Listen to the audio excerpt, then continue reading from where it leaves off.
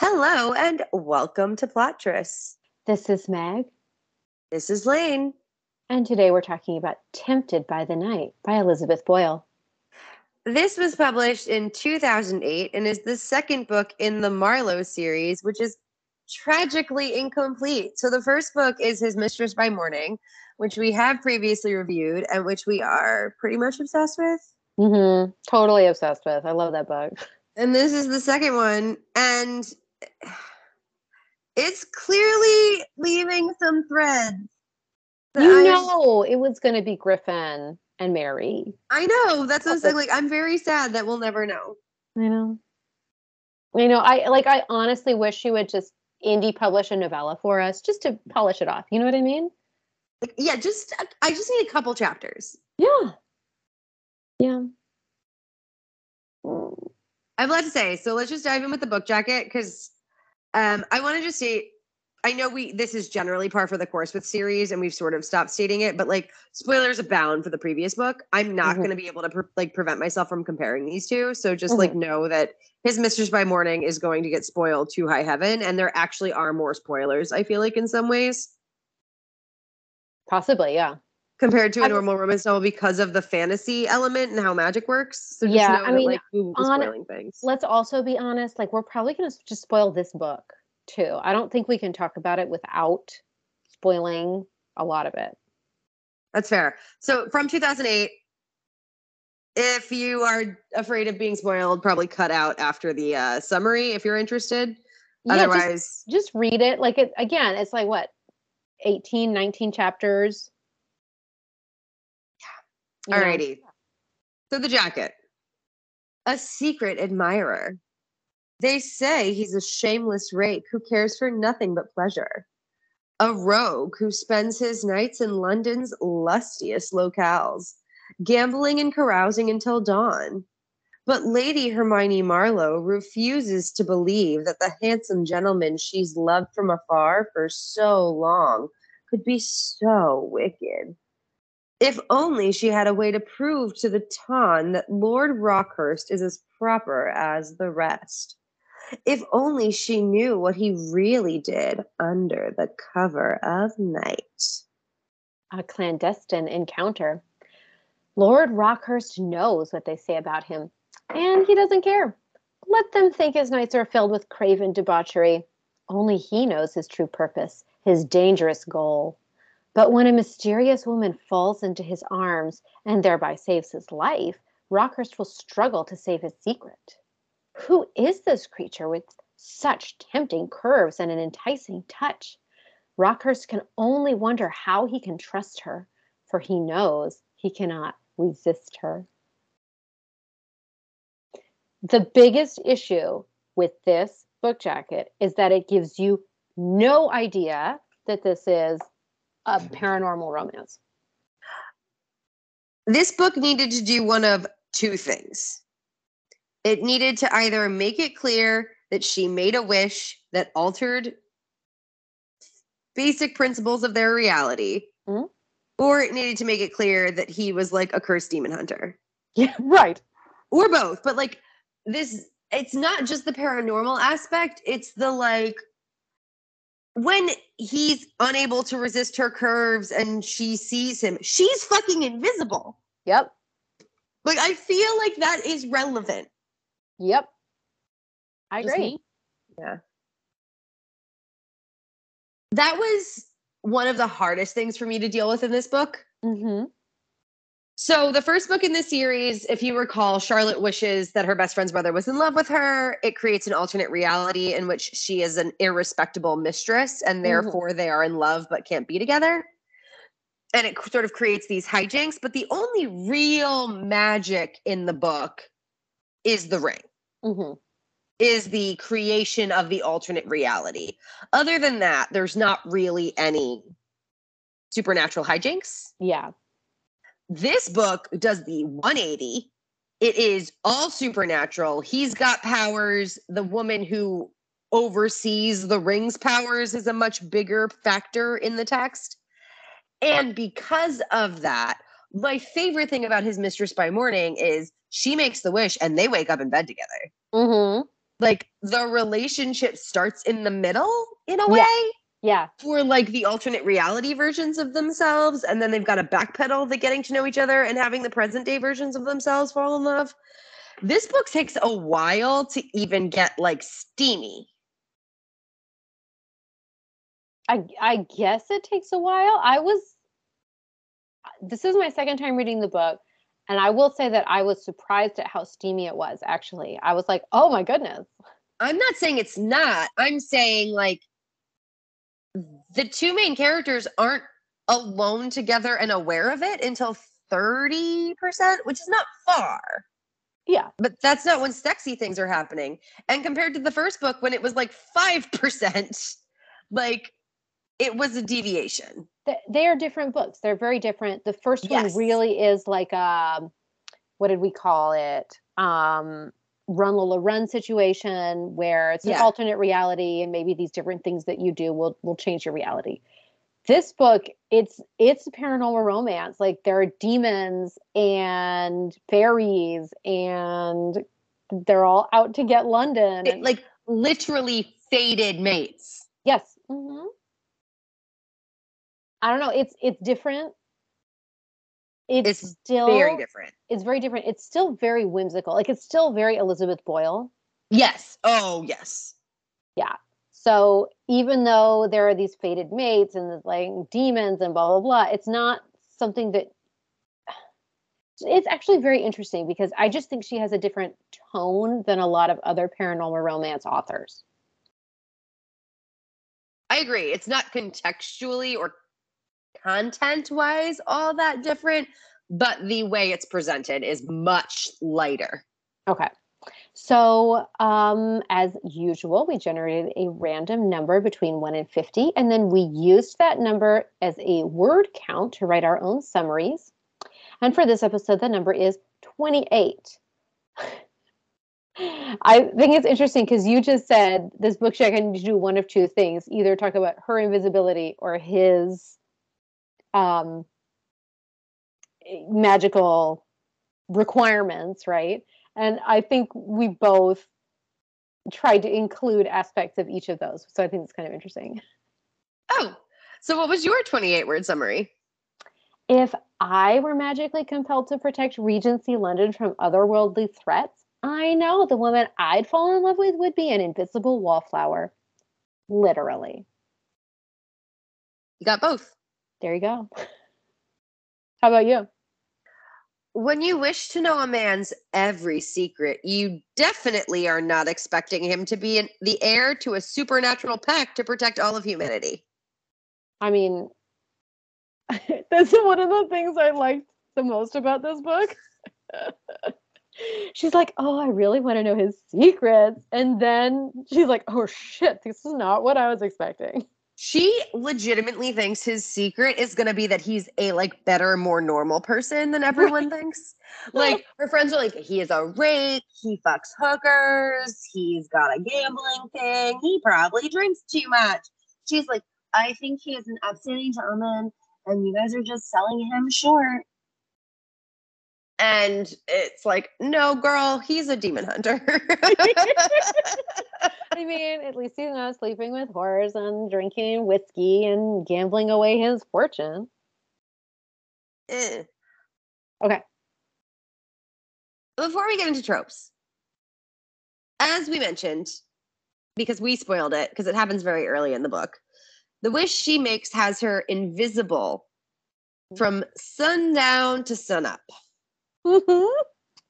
And she's going to use that invisibility to know all of his secrets. Uh-huh. How did you feel about how invisible she was for some pretty key moments? Look, I'm going to be honest. I think I read this book not as something that I'm supposed to take seriously. Oh, that makes sense. Right? And so for me, I was like, okay, this is a way to get like a little bit of like just edging on like kinkiness, like just a little bit in without like he doesn't have to be blindfolded or you know what I mean? Right. So I honestly did not have any issues with it. Zero. I honestly had zero issues.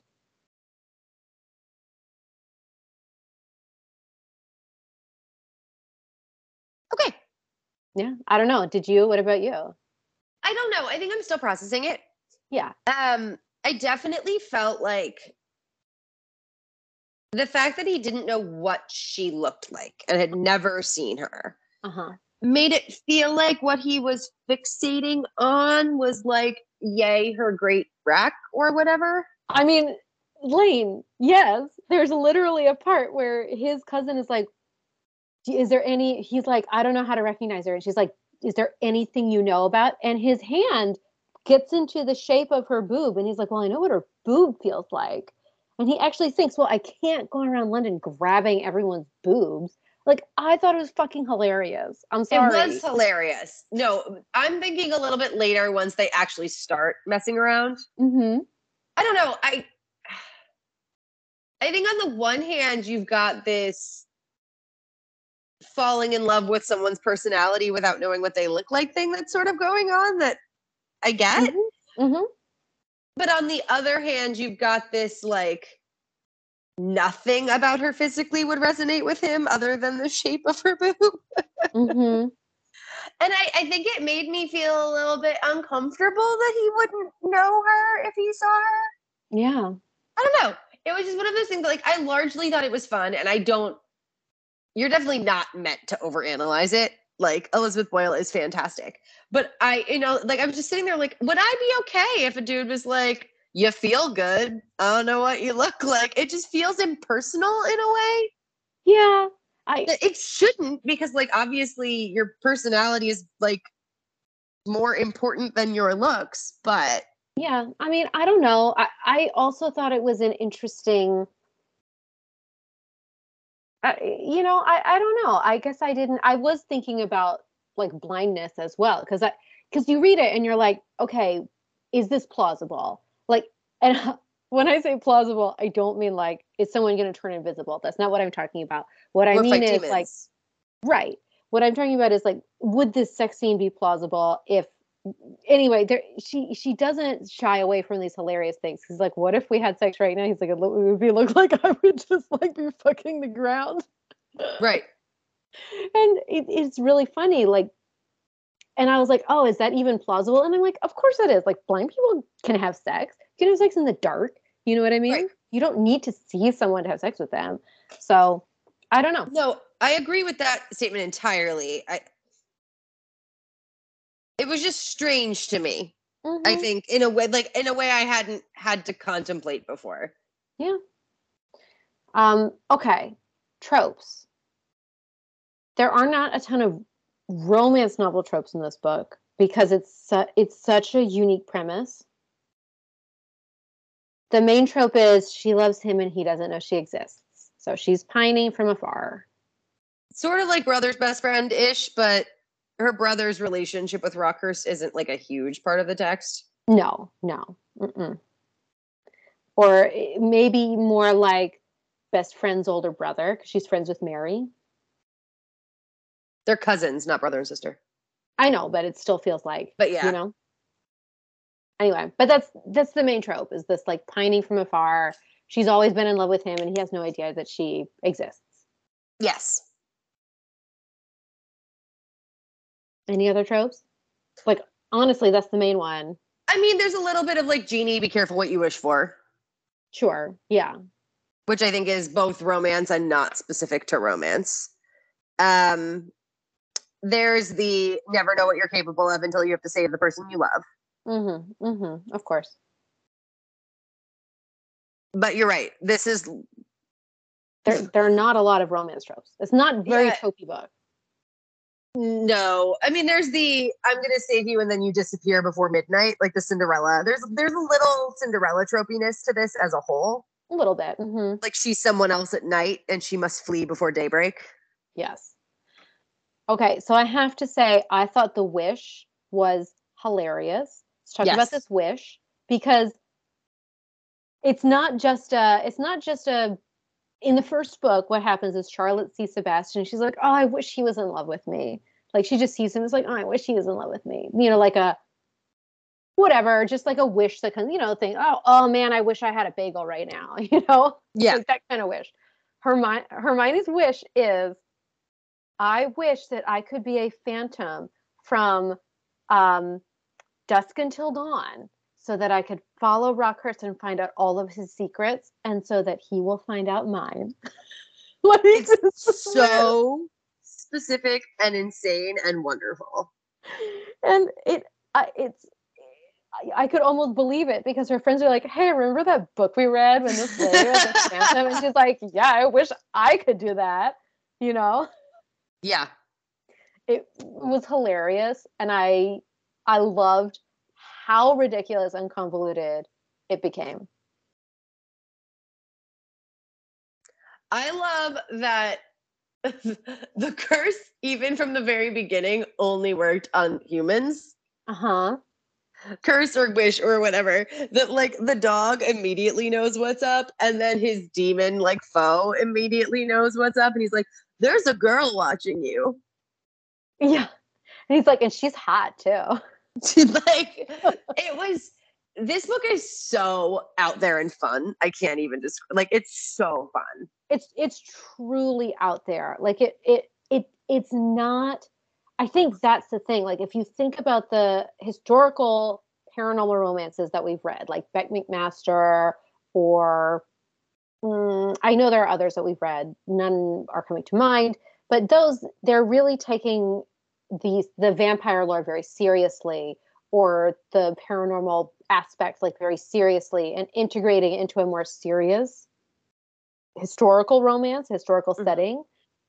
And I feel like Elizabeth Boyle is really taking her trademark whimsical Regency setting, because her books really are whimsical, regardless of which one you're reading, right? Right. And so she's taking her trademark writing, and she's like, yeah, and then this guy fights demons, sure. I really like the juxtaposition. I do too, and I think it made Rockhurst a better character. Yeah. So I sort of loved this like secret life by night for a Regency peer, except the secret life is demon hunting. Like it was really fun. Yeah. So there are a lot of things I really enjoy about this book. So okay, yeah, so that's, now you have the setup. So she's following him around, watching him fight demons. Invisible at night only. And he's very intrigued by her, because he's like, who is this woman following me around? He can touch her, but he can't see her. So when he figures out that there's a woman spying on him thanks to the dog and the demon, he like goes over to the stairs and is like touching blindly until he finds a female form. A boob, yeah. That thing. Yeah. I mean, she just, the way she writes it to me is so funny, because like the dog, she gets knocked out, and the dog is like, he's like pointing, he's like, point, like there she is, and he goes to pick her up, and he's like, seriously, dog, like you made me grab her boob. It's pretty good. It's really funny. I will say Hermione gets a little bit frustrating, because she's like, they get intimate pretty quickly. She's following him around all the time. She's like helping him hunt demons and all this stuff. And he's trying to find her among all the debutantes. But she's like really insistent on not letting him find out who she really is. Yeah. And that it got a little frustrating. Like, it would have been like, she throws an archery contest because he knows that the Shadow is good at archery. Which is what he calls the invisible woman who follows him around. Yes. And so she has an archery contest, and she throws the contest. And I was like, this could have been a nice way for you to be like, give him a hint of who you are, right? Anyway, that was a little bit tough. I really wanted to kind of shake Hermione and be like, come on, like, just, why are you continuing to keep this a secret? Exactly. Like, you've slept with this dude, Right. A lot of times. Mm-hmm. Just, let him just have a little hint of who you might be. I don't know. Let him actually decide whether He's you know, real dumb though. yeah, he Because is. there's like 6 or 7 times I feel like where he's like, "Oh, this Hermione smells like the shadow. Oh, a lot of women wear this perfume. It's really funny. Oh, Hermione like was here for this moment. Can't be her." I think my favorite part of him being dumb was when he I actually like this part a lot. So he goes to this garden party and he hears Lavinia Burke, who's like the worst heiress. He already thinks she's terrible. Like that's made clear at the beginning of the book. Hermione, as the invisible phantom or shadow, like is messing with her. She's like farting or like pushing her down and all this stuff. So everyone thinks Lavinia is doing this stuff. So they're at this garden party, and Lavinia does an impression of Hermione. Mm-hmm. And Rockhurst is like, oh my God, maybe it's her. And so Elizabeth Boyle does this thing where it's all from Hermione's perspective. He spends the entire afternoon with Lavinia, like paying attention to Lavinia, following her around, being on her team for archery. And Hermione is like really upset. And she's also like, how stupid can he be? She's like, he knows that it can't be Lavinia because like I pushed her over. What an idiot he is. And it comes out at the end of the night that he was doing it to make her jealous anyway. Like he already knew it couldn't be Lavinia. I really liked that part. It was cute. Anyway, I know it's a lot of explanation for me to be like, I thought that part was really funny, but what can I say? I also like Lavinia Burke is a good character. Mm-hmm. I think what I want from an unapologetic villain character Yes. is no impact on the main character, like no relationship, no actual ability to hurt beyond the like gossipy surface level. And then at that point, I'm fine with them being like just unapologetically douchey. Oh yeah. She's terrible. All right. Is there anything else you want to talk about before we move on to content warnings?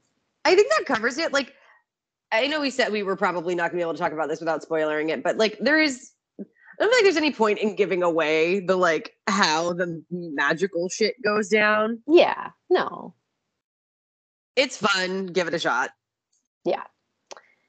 Okay. There's one thing that I was frustrated with it the first time I read the book. I actually took these notes the first time I read the book, and then I reread it because it was like 2 years ago, and I was like, well, I want to read this book before we talk about it. They're like, they're hardcore making out. It's like third base, and then he's like, I could just kill her and take this ring. I want this ring that she's wearing, and I could just kill her. And he has to like get away from her so that he won't kill her. And I was like, that seems a little out of character. Yeah. Weird to me, but okay. Especially because he can't kill humans. Mm-hmm. And at that point, you think he'd be pretty certain he's making out with a human being. I mean, she is invisible. Still. Yeah. That's like my main content warning, honestly, is that specific part, because it's out of character the first time. It's really jarring. It doesn't come up again. It's not like they make love later that night, like half an hour after he jumps off of her, like, oh my God, I can't touch her or I'll strangle her, Yeah. No, that was just an aberration. He's fine now. Like, I was fine with him thinking about killing her their very first encounter. Yeah.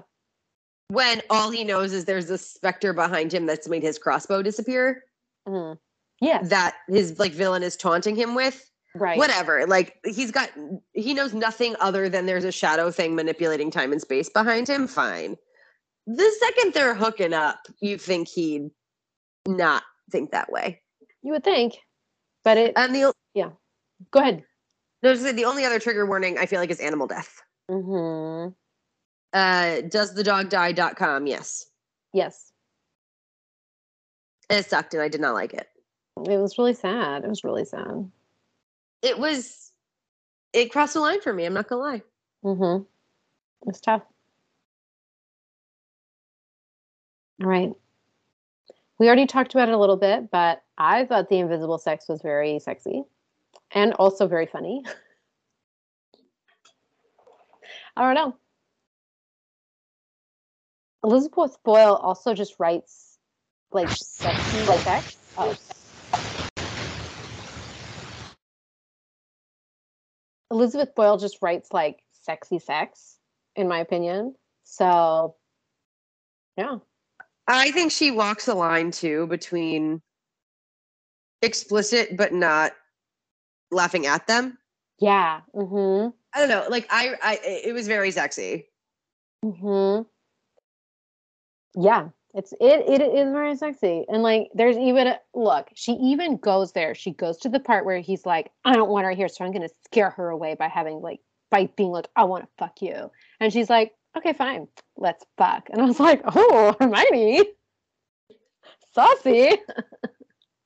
It was very But like in St. Paul's Cathedral, Lane. They fucked in a cathedral. This was the biggest plus to me. You know what Catholic imagery does to me. Mm-hmm. This was extremely sexy. It was really sexy. It's like really fucking sexy. This series is so much fun and so bonkers, and the two books are so different. I will forever be really sad that the series isn't finished. I know, because Griffin is creating a time machine, Lane. Right. So Mary is aware of demons in London and Griffin is making a time machine. That book would have been bonkers. Totally, but it could have been reverse time travel where they come to the 20th century, Lane. Or it could have been real time travel where who the fuck knows where they went. I'm just really sad. I'm really sad that the third book doesn't exist. Okay. His Mistress by Morning will always be one of my favorite go-to This Is Just Sexy from page 1 reads. Mm-hmm. But this was hella fun. And I just feel like the fact that both are in the same series, it's a tragedy that this isn't finished. It really is. It really is. And looking at it, I can understand why romance readers at the time might have been like, what is this book? Elizabeth Boyle isn't known for writing paranormal romance.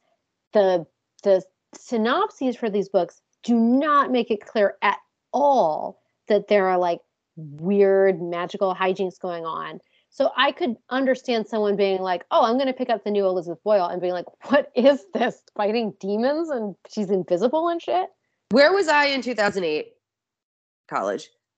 That I was not immediately picking this up and being like, this is my favorite thing. I know, but so I understand. I think I understand why the books weren't popular at the time. I think it's because the marketing wasn't clear about what they were. Well, given that the book jacket makes it sound like any random debutante gets in front of a bad boy having a night out. Exactly. That's exactly what I mean. But anyway, so if we could start what's it called? When you a marketing campaign that is started by people out of the blue. Oh, groundswell, green grassroots. Yeah, that's not the word I wanted, but it's what I mean. Okay. If we could start a grassroots campaign to get her to finish this series, that would be awesome. I mean, there is a campaign on Instagram, #more Marlowes. You guys want more Marlowes? Hashtag it. I don't think it's going anywhere, but you can do it though. I believe. God know what Griffin's doing with that time machine. I need to know. I want to know so bad. I want to know really bad what he's doing with it. And we never will.